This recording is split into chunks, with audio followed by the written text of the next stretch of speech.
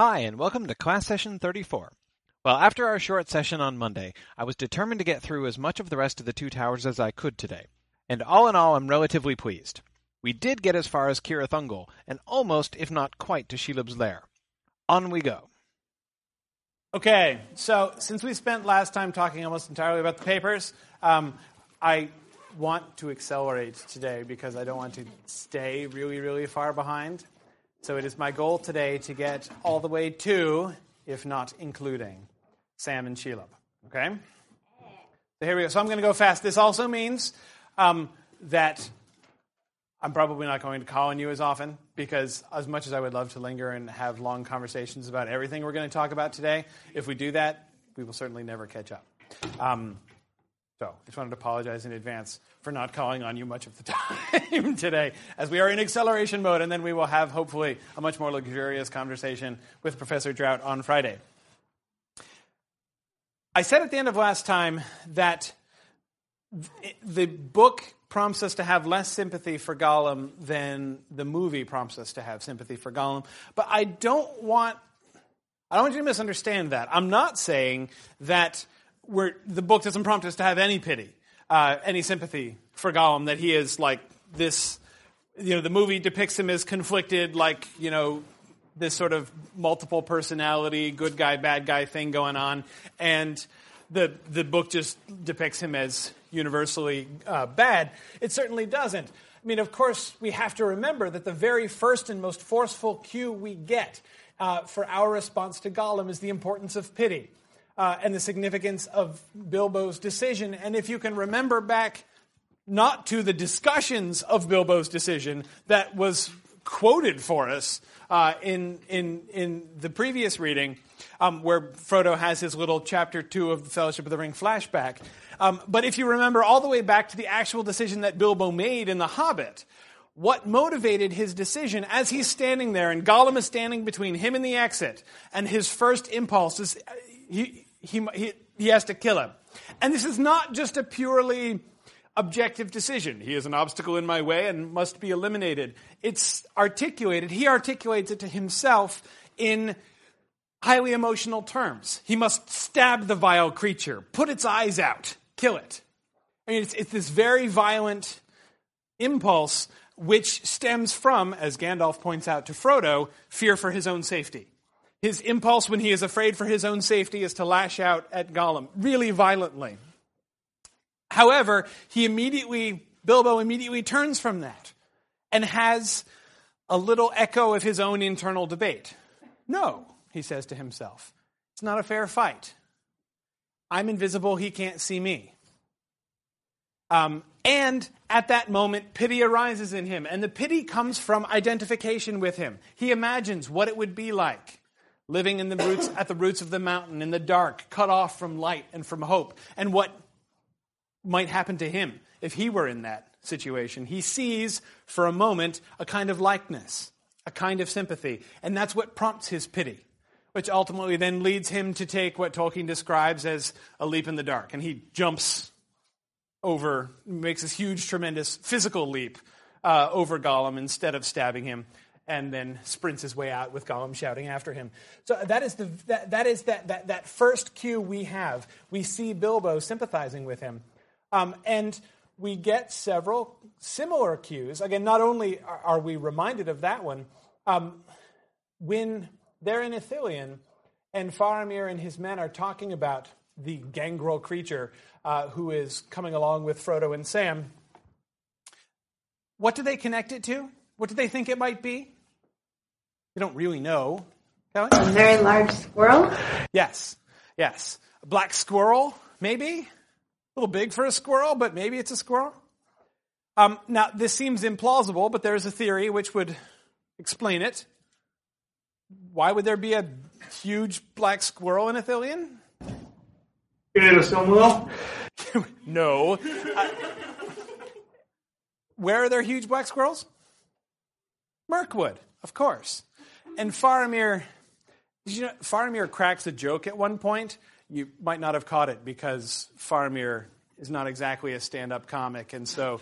But I'm convinced that he's on purpose making a joke, and Anborn is the soldier who at first who saw Gollum briefly and says maybe it was just a squirrel. And then when Anborn, that same soldier, sees Gollum diving into the pool, Faramir turns to him and says, "What do you say it is, Anborn? A squirrel or a kingfisher? Are there black kingfishers in the woods of Mirkwood?" That's the joke, you see, because he was like, "Oh, maybe it's a black squirrel from Mirkwood." He's like, "Hey, maybe it's a black kingfisher from Mirkwood." No, but now what Faramir says is, we don't want the escapes of Mirkwood here in Ithilien.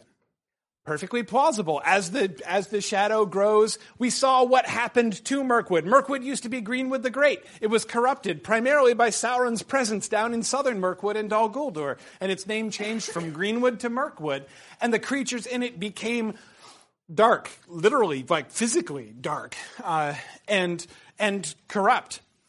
The black squirrels, you'll remember from The Hobbit, even taste bad. They finally shoot one, and it's disgusting, and they can't eat it. Even though they're starving, they don't eat it. And Faramir does not like. He says it would be a bad omen to have one of the escapes of Mirkwood down in Ithilien. To imagine Sauron doing to Ithilien, this beautiful land, which Faramir loves. To think that what happened in Mirkwood is happening here too. But of course, an escape from Mirkwood is exactly what Gollum is. He did escape from Mirkwood, where the elves were holding him captive, right? So there's an irony to that observation. And that irony, I think, draws our attention to, basically, it invites us to connect more directly Gollum and those black squirrels. No, he's not a black squirrel, of course, but actually, in some ways, he's like the black squirrel.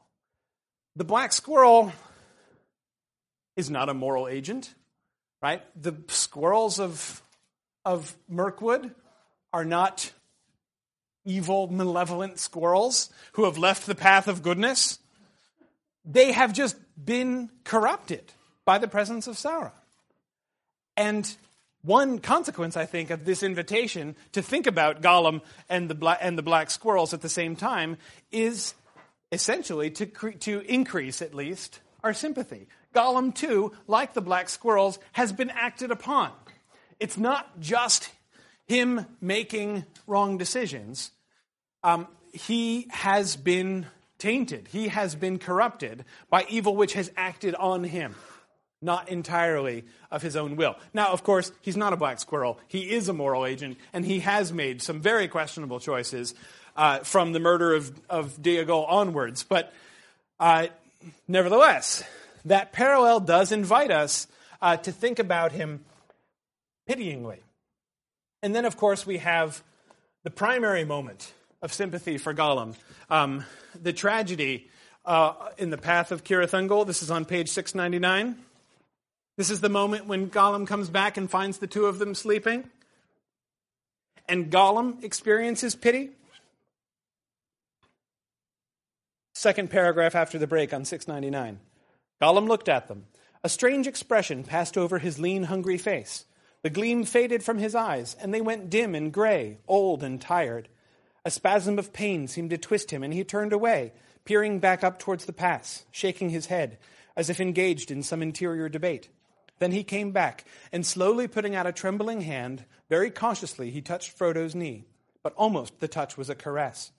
For a fleeting moment, could one of the sleepers have seen him, they would have thought that they beheld an old, weary hobbit, shrunken by the years that had carried him far beyond his time, beyond friends and kin, and the fields and streams of youth, an old, starved, pitiable thing. And tragically, Sam wakes up and misinterprets, doesn't see this, and accuses him, seeing him pawing at Master, as he thinks. And then immediately, Gollum withdrew himself, and a green glint flickered under his heavy lids. Almost spider-like he looked now, crouched back on bent limbs with his protruding eyes. The fleeting moment had passed beyond recall. For that one brief moment, Gollum almost comes around. We see him looking back up the pass and reconsidering, where has he just come from? What was he doing? He sneaks off and Sam says, where is he hunting? What the heck is he hunting? Is there a particular kind of rock that he's looking for? And Frodo says, well, don't worry about it. Where is he?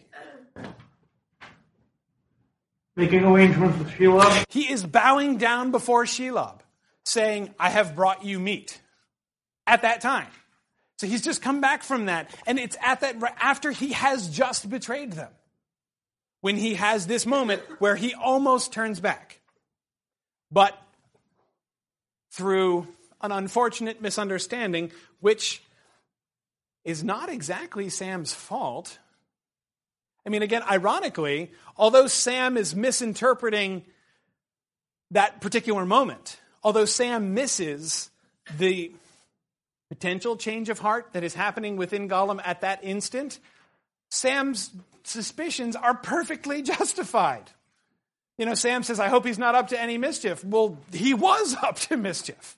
At least as bad as Sam fears. Sam is right about him. So, again, and that's the tragedy of it. This is not just, oh, Sam blew it. Had Sam, not been so mean, then, Gollum would have... No, Sam was right. But again, it is a moment of tragic misunderstanding. Now, we can't take it too far. This is not, really at heart, Gollum is good and he's just being acted on by evil. I mean, that spider-like image of him, that's him too. And that's him as he's chosen to be. He didn't have to come back, necessarily, and worship Shelob and bring her food, as he promised that he would long ago. Yeah? This reminds me of grace. Sam is failing to provide grace, which cannot be expected, but would have been helpful. Gollum doesn't deserve forgiveness, but if he'd gotten it anyway, it might have helped. Possibly, yeah. I mean, Sam's attitude towards him is justified. But, yeah. Have you been saying that grace is doing what is not justified? Yeah. No. You're right. I mean, I do see your point. Again, it's hard to say. It's still hard to say, gosh, Sam should have acted otherwise. But I agree. One can imagine a different outcome had that happened. Yeah, Kelly? Should we be reminded of Turin waking up and accidentally stabbing Peleg? I try not to think about that too often, but yeah, actually. I think that's an interesting connection. It certainly is a previous example of somebody waking up out of sleep and leaping to an extremely understandable but ultimately extremely tragic conclusion. Fortunately, this is not nearly so tragic as that. But yeah, I mean, I think that is a legitimate and very interesting parallel. As there, you can't really blame Turin for what he did. It's not his fault that he killed Peleg. But gosh, it sucks that he did. And the same thing I think you can say for Sam here. It's not his fault that he treats Gollum like this. He's right. But it's kind of too bad. Remember that what I always come back to with Gollum, what seems, I think, to kind of resonate again and again, are the emphases that Tolkien puts in. If you go back to the first edition of The Hobbit, the Riddles in the Dark chapter, the Gollum chapter, and then the revised edition, and the stuff that he changes after he's been working on The Lord of the Rings, he makes Gollum both more pitiable and more wicked. And those are, I think, two things that he maintains pretty consistently throughout The Lord of the Rings, and it's important that we don't forget either side. He is both miserable and wicked. Notice Gollum's ring-induced monologue. He got one. Right? Which is interesting, actually. I mean, that you'd think Gollum would be past the monologuing stage in his relationship with the ring. One thing that this suggests, of course, is that the ring itself is changing and its approach is changing. And Gollum's relation to it arguably is changing. This is not, and it's not his precious anymore. It's not just his ring that he had for hundreds of years. His understanding of it has changed, and his desire for it, therefore, has also changed. It's worth looking at. This is page 619, about halfway down the page. See, my precious, if we has it, then we can escape, even from him, eh? Perhaps we grows very strong, stronger than wraiths. Lord Smeagol, Gollum the Great, the Gollum. Eat fish every day, 3 times a day, fresh from the sea. Most precious Gollum. I love that title. He's going to put that on all of his, business cards. You may address me as most precious Gollum. How does it affect him? What does his ring monologue show? We looked at Boromir's whole ring-induced monologue process, and we could see the ways in which it was acting on him. How is it acting on Gollum? Yeah, Elise? Well, Gollum wants honor and power for himself, whereas Boromir wanted it to help the honor and power of his land, but Smeagol just wants the big title and to be powerful himself above everybody else. Yeah, good. There's no rationalization, there's no greater good lie here. Yeah, I think that's very important. He is unashamedly selfish from the beginning. What is the perfect manifestation of his power? Eating fish 3 times a day straight from the sea, right? Being able to command other people to bring him, saltwater fish. This is what it would be to be Gollum the Great. But notice the difference, not just the difference from Boromir, but the difference from his own relationship with the ring in the past as well. Kelly? He's not slinking anymore, he's stinking. Yeah, this is Stinker, yeah. Because he all of a sudden he wants dominion over people instead of just hiding in his own little cave.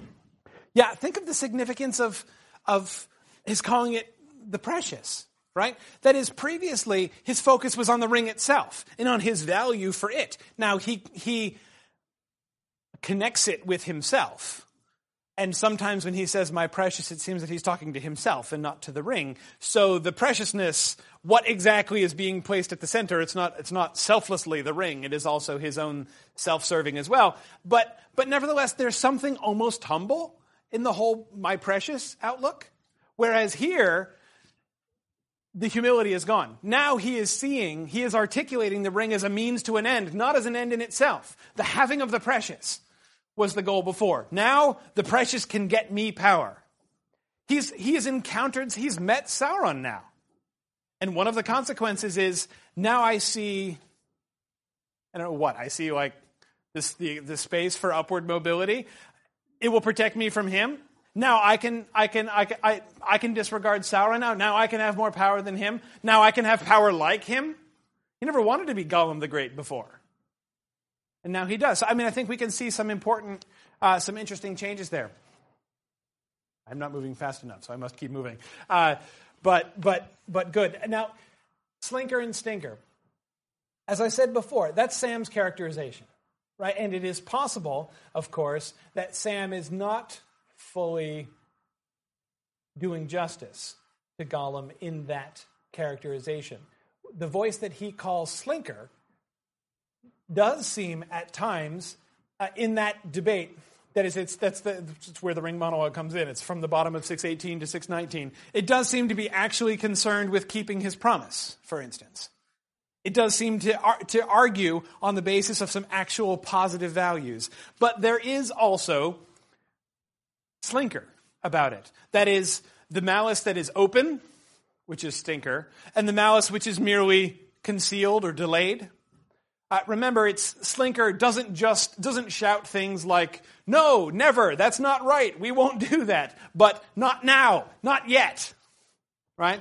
That's what Sam means by calling the comparatively good side of Gollum Slinker compared to Stinker. Now, what is really interesting, Sam himself will do the same thing.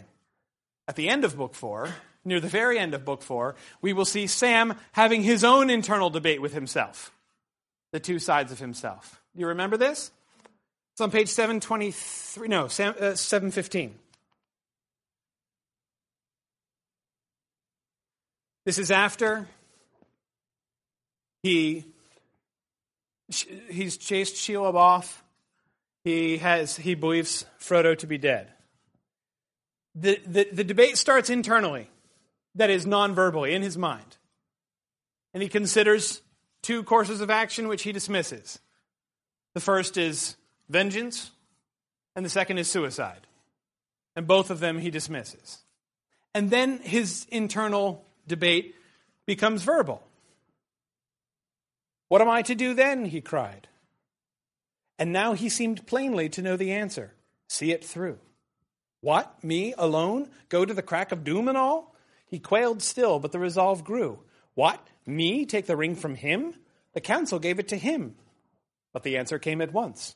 "And the council gave him companions, so that the errand should not fail. And you are the last of the company. The errand must not fail." "I wish I wasn't the last," he groaned. "I wish old Gandalf was here or somebody. Why am I left all alone to make up my mind? I'm sure to go wrong. And it's not for me to go taking the ring, putting myself forward." "But you haven't put yourself forward. You've been put forward. And as for not being the right and proper person, why, Mr. Frodo wasn't, as you might say, nor Mr. Bilbo. They didn't choose themselves." Quickly, what do you notice about those two voices? Sam's own two voices here. Marta? His little interior voice is not trying to make the decision for him, unlike the Gollum half of the Smeagol Yes. relationship. It's just trying to encourage, right here, this is something you can do, and you can do it. You can do it because you've already been chosen to do it. Good. Yeah, think of the way when Gollum is doing his Slinker-Stinker thing. When Stinker is speaking, he's groping towards Frodo, and then Slinker pulls back. It's like he is fighting against... The one side is trying to coerce the other. And you're right, Sam's other side is not trying to coerce him. The counter-argument to "I can't" or "I shouldn't" is not "you must." It's "you should." You can and you should. Notice grammatically the difference? Jordan? His denying side that refused to do his questioning, and the other side is answering. Good. We have interrogatives versus indicatives. That is one clear pattern, and I think a very important one. Good. What else, Elise? Also, the answer voice is more, it doesn't, like Sam's voice sounds more like him, like how he would speak, whereas the answering voice, I don't want to say, I guess the sentences are more grammatically correct and it sounds more assured and authoritative. Yes, I agree that his voice, which is resistant to taking the ring, is more dialect heavy, more Sam low-class dialect. Good, I agree. Look at the pronouns. You and I. Yeah, the one speaks in the first person, the other speaks in the second person throughout. You have him and his sense of himself. What? Me? Look at the number, and not just the fact that it's using different pronouns, but the way they're repeated. What? Me? Me alone? Me? In italics? I wish I wasn't the last. I wish old Gandalf. Why am I left alone? I'm sure to go wrong. It's not for me putting myself. It's the constant emphasis. It is sort of his sense of himself speaking with the constant emphasis on himself. And then when he addresses himself in the second person, the emphasis is on outside of him. You are not putting yourself forward. You have been put forward. You see? I don't know what names Sam would give to his two sides, right? If Gollum is Slinker and Stinker, who is he? I'm not sure what names he would give here. But just like Gollum's two sides, neither one of them is really a good side. So here with Sam, neither side is really a bad side. This is not Sam resisting temptation. The side which doesn't want to take the ring doesn't want to take the ring not out of fear, but out of what? Duty? Duty is what's prompting him to go. It's your job. You've been put forward. Ian? I'm just far too small for this. It's not my place to put myself forward. Yeah, sort of like a sense of smallness.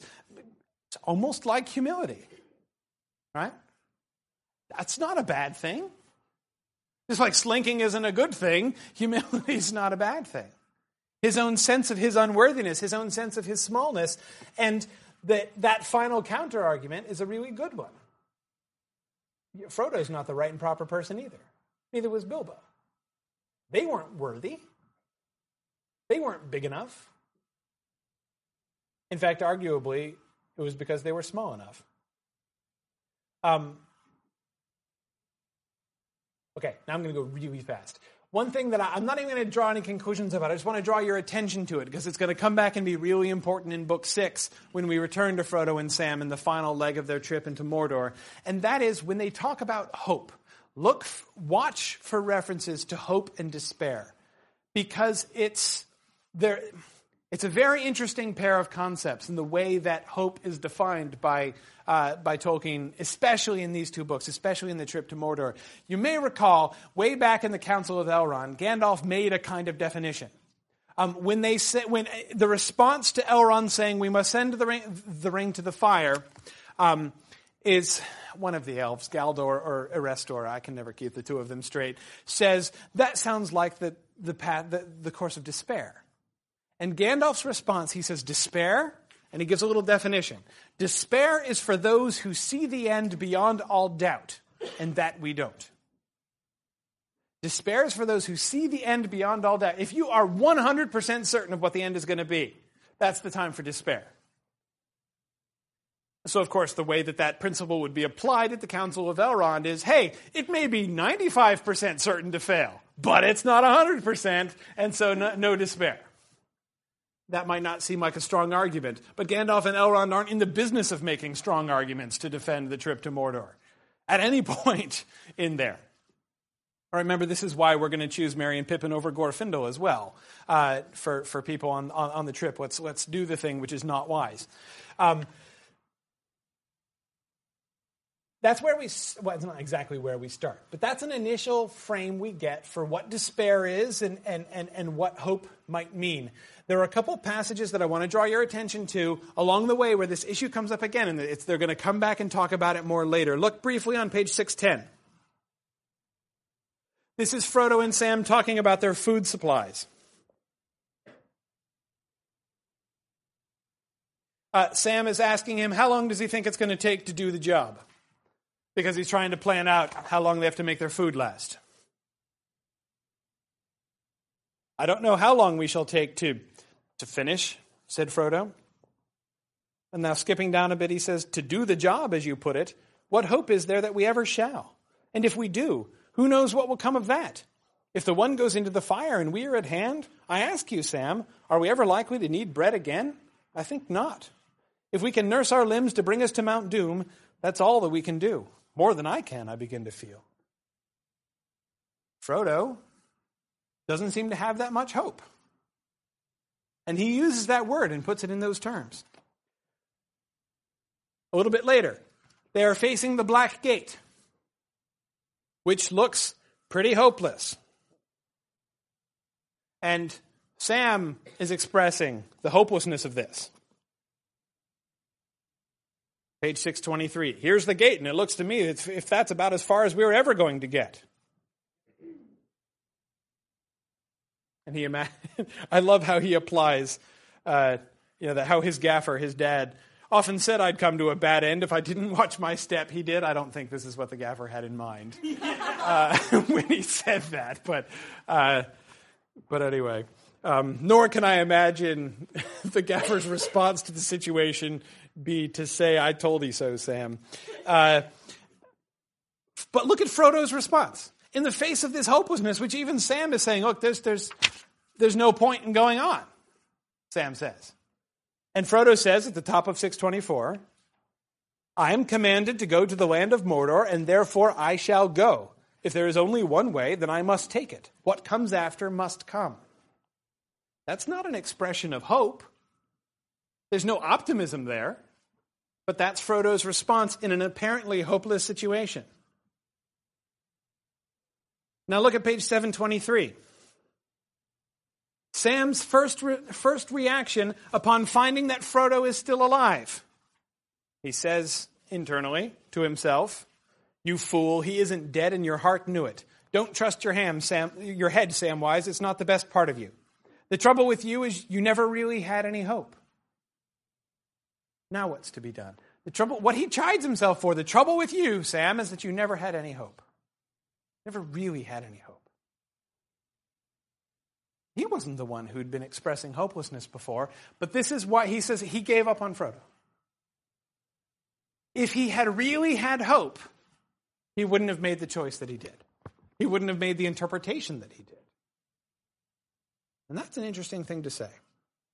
As I say, I'm not going to come to any conclusions about this now. Keep these things in mind. When we come back to Frodo and Sam and Mordor, we'll talk about them more. And certainly, whenever you see references to hope and despair in the future, this is, of course, going to be relevant not only in Book 6, but in Book 5 in Minas Tirith. Despair is going to be a bit of a problem when we're trying to defend Minas Tirith from the enemy, so watch out for that, too. Two brief setting observations. That is, we go through the Dead Marshes, where you have the apparently visions of the corpses underneath the marshes as they go. One sort of side note here. As Tolkien says in the preface to the second edition that I asked you to read, he responds to a lot of people who are making interpretations of The Lord of the Rings based on World War II. And points out in that preface, people seem to be forgetting the fact that World War I was kind of at least as formative an experience, especially for those of his generation who lost most of their friends in it and fought in it themselves. Well, that invitation by Tolkien to think more about World War I and less about World War II has, lately in the last 10, 15 years, been taken up very vigorously by many Tolkien scholars, and some really interesting stuff has been done. One of the foremost scholars in this field that is thinking about Tolkien in World War I and its impact on Tolkien's writing is a guy named John Garth, who wrote a book called Tolkien and the Great War.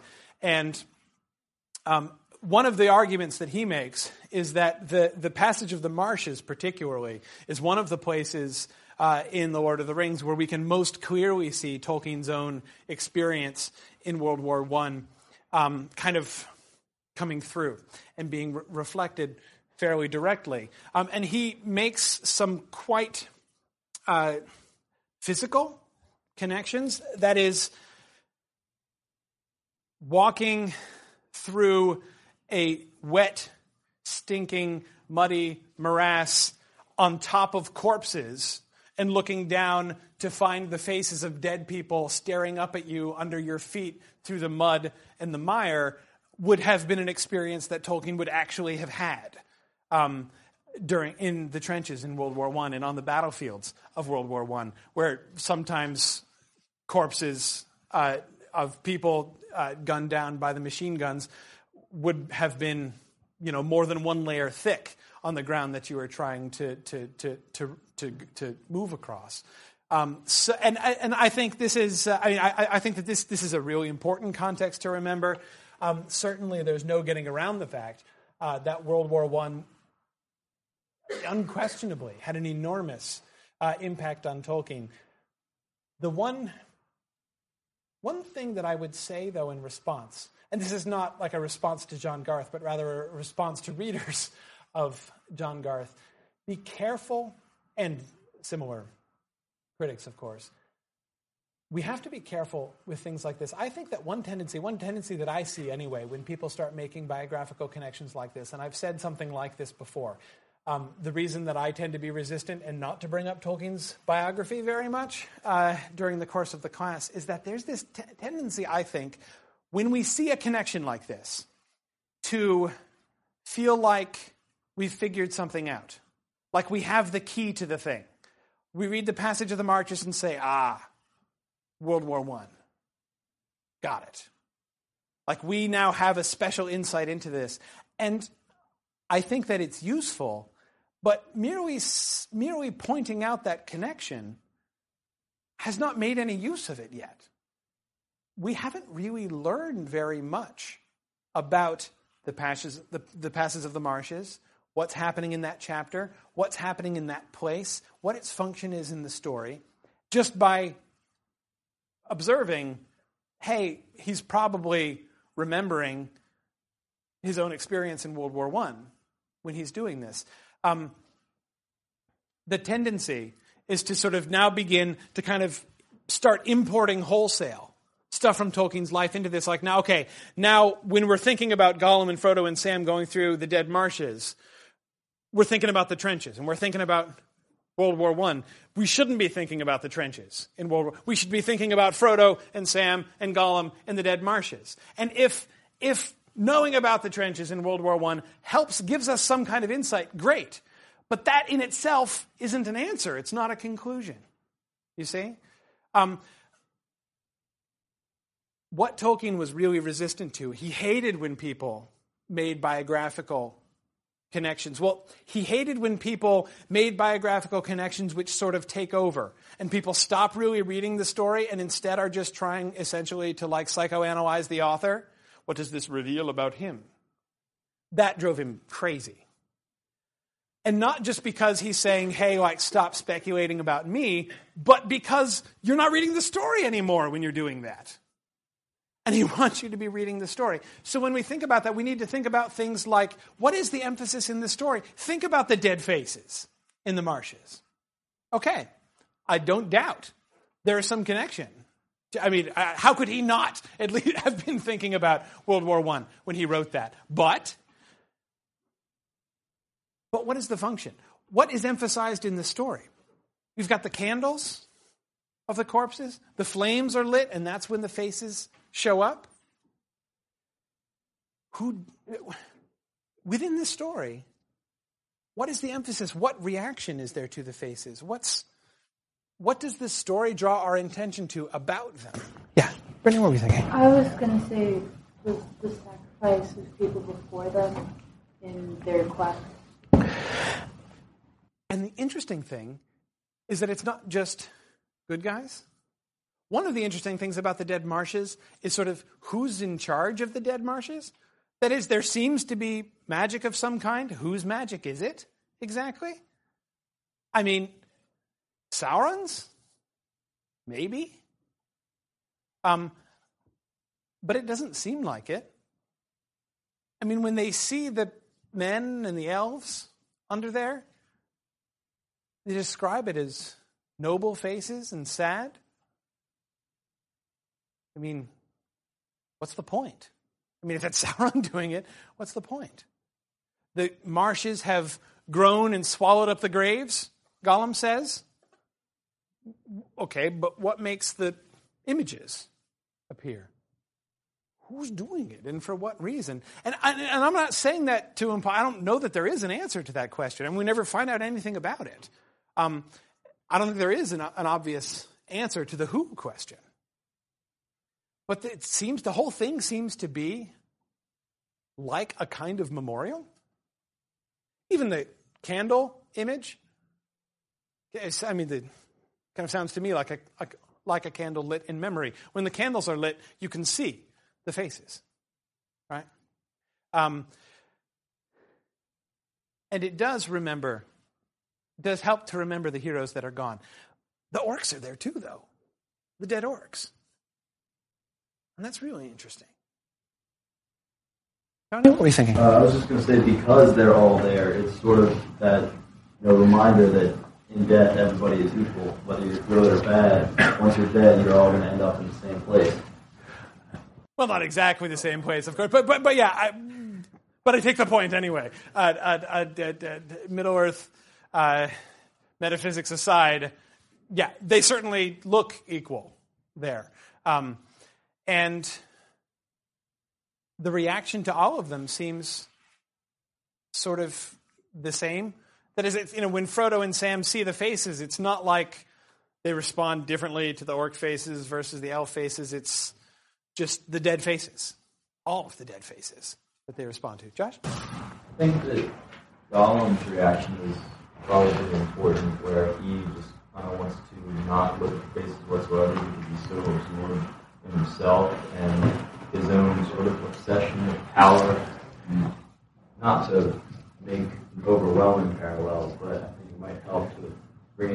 discussion about how, people in power, whether it be in a world war or whatever, don't like to see that kind of those casualties and whatnot. Yeah. I mean, I think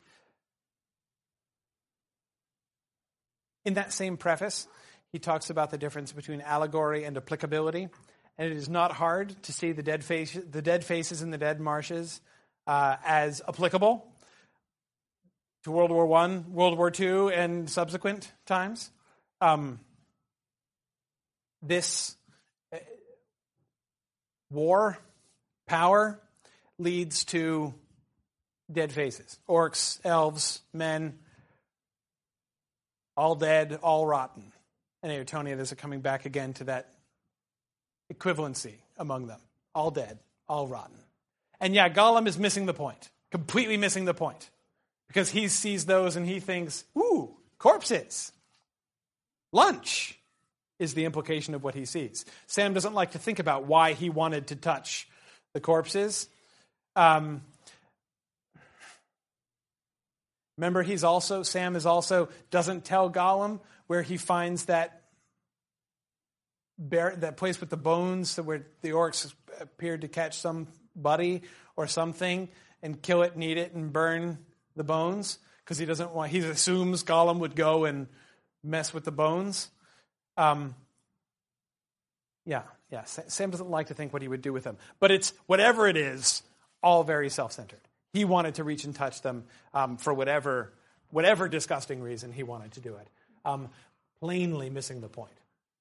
Whoever is making the point, that is missing the point of the faces in the dead marshes. Still not going fast enough. The desolation before Mordor.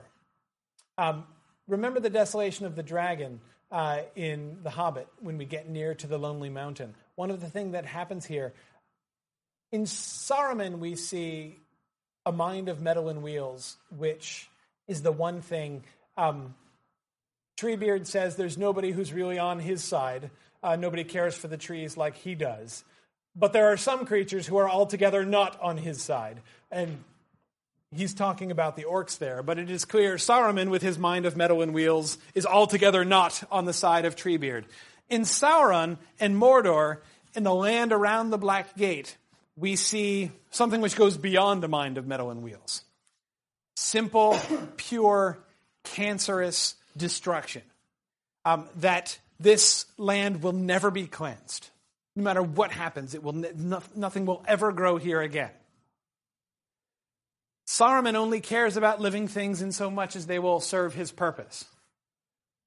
Sauron's presence, Sauron and what he does, is simply antithetical to living and growing things.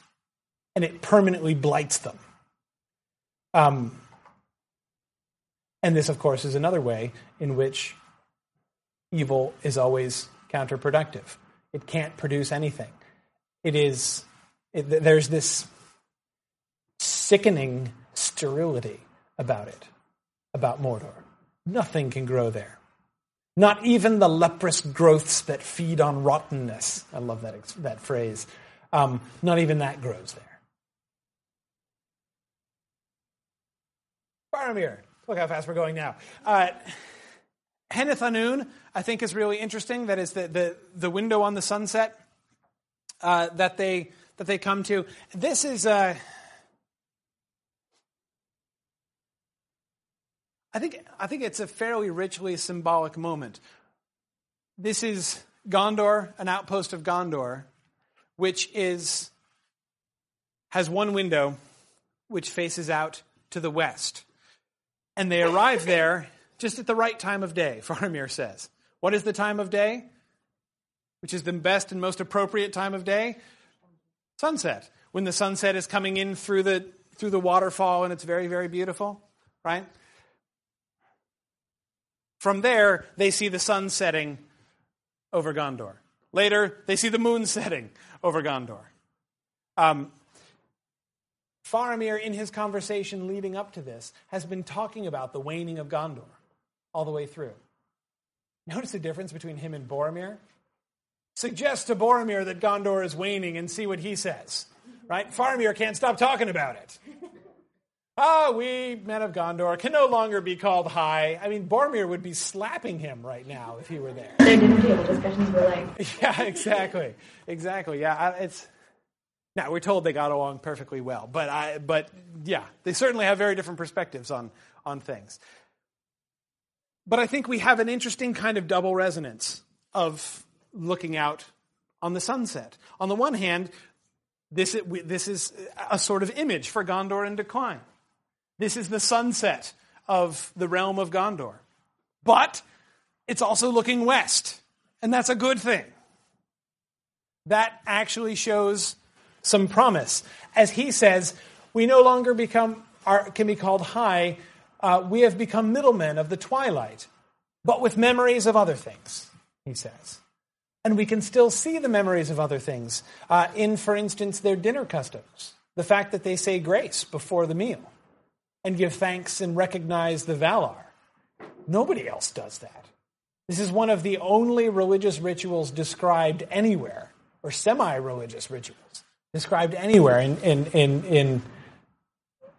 Tolkien's writings. That's kind of interesting. But again, it shows they have memories of other things. The hobbits are, by contrast, rustic. They feel rustic, anyway. Courteous, but rustic. Okay, if we don't get to Sam, I'm determined to talk about Faramir. Faramir refuses the ring. Peter Jackson and company could not handle how awesome Faramir was. They had to deliberately dial down the awesomeness because he just flat refuses it. And they couldn't take it because he's larger than life.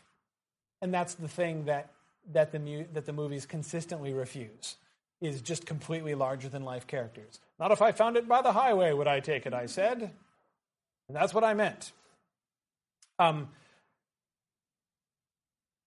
He shows his quality, right? As Sam says, shows his quality to be of the very highest. And we see he has a moment which might be temptation. It might be a kind of dramatization, but in any way, he immediately turns back from it. He recognizes the temptation. And he has power. One gets the distinct impression from what he does after he refuses the ring that he could certainly use the ring. Sam says that he has an air that reminds him of wizards, and he does. Look at his interactions with Gollum. Look at how he affects Gollum. On page 696, for instance.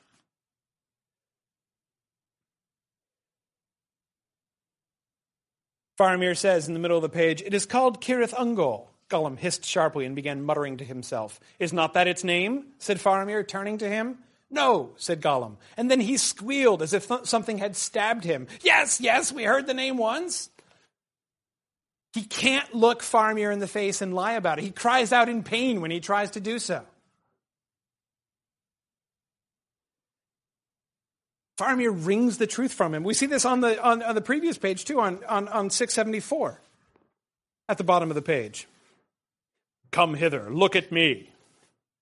Slowly Gollum raised his eyes and looked unwillingly into Faramir's. All light went out of them, and they stared bleak and pale for a moment into the clear, unwavering eyes of the man of Gondor. There was a still silence. Then Gollum dropped his head and shrank down until he was squatting on the floor, shivering. What has just happened between them is like what happened between Gandalf and Saruman. There has just been a conflict of wills, and Gollum has been squashed by Faramir. And look at the way he talks about this later. I mean, Faramir is saying things like, "He has done murder before. I read it in him. But I do not think you are holden to go to Cirith Ungol, of which he has told you less than he knows. That much I perceived clearly in his mind." That's exactly how Gandalf would talk. That's kind of almost how Elrond talks. He curses Gollum. You remember this? On page 675? The bottom of the page. You are under doom of death. Yet if ever you be found by any man of Gondor astray without him, that is Frodo, the doom shall fall, and may death find you swiftly, within Gondor or without, if you do not well serve him. That's a curse right there. And Sam remembers it and invokes it later on when they find themselves trapped in Shelob's lair. On 706, they've run to the end and they find the web and they can't escape, and Shelob is coming up from behind. And Sam says, trapped in the end, gnats in a net. May the curse of Faramir bite that Gollum and bite him quick, because he is now under the curse of Faramir. Because, remember his curse, may death find you swiftly if you do not well serve him. And Sam, plainly, operating under the impression that that curse is going to work. Faramir has the power to do it. Even the things that Faramir tosses off, he gives them the walking sticks, the staves, and says a virtue has been set on them of finding and returning. Virtue, that word means power. I mean, what he is saying is literally, these are magic staves. A virtue has been set on them. A power has been set on them of finding and return. By whom? By whom? He talks like he has power all the way through. Of course, we'll come back to Faramir in the next book. But remember this introduction that we get to him. Shelob and Sam next time. We were so close. All right, we will start The Return of the King in the next class. And don't forget that I'll be joined by special guest Michael Drought for the next session. So that should be a lot of fun. Thanks for listening, and Godspeed.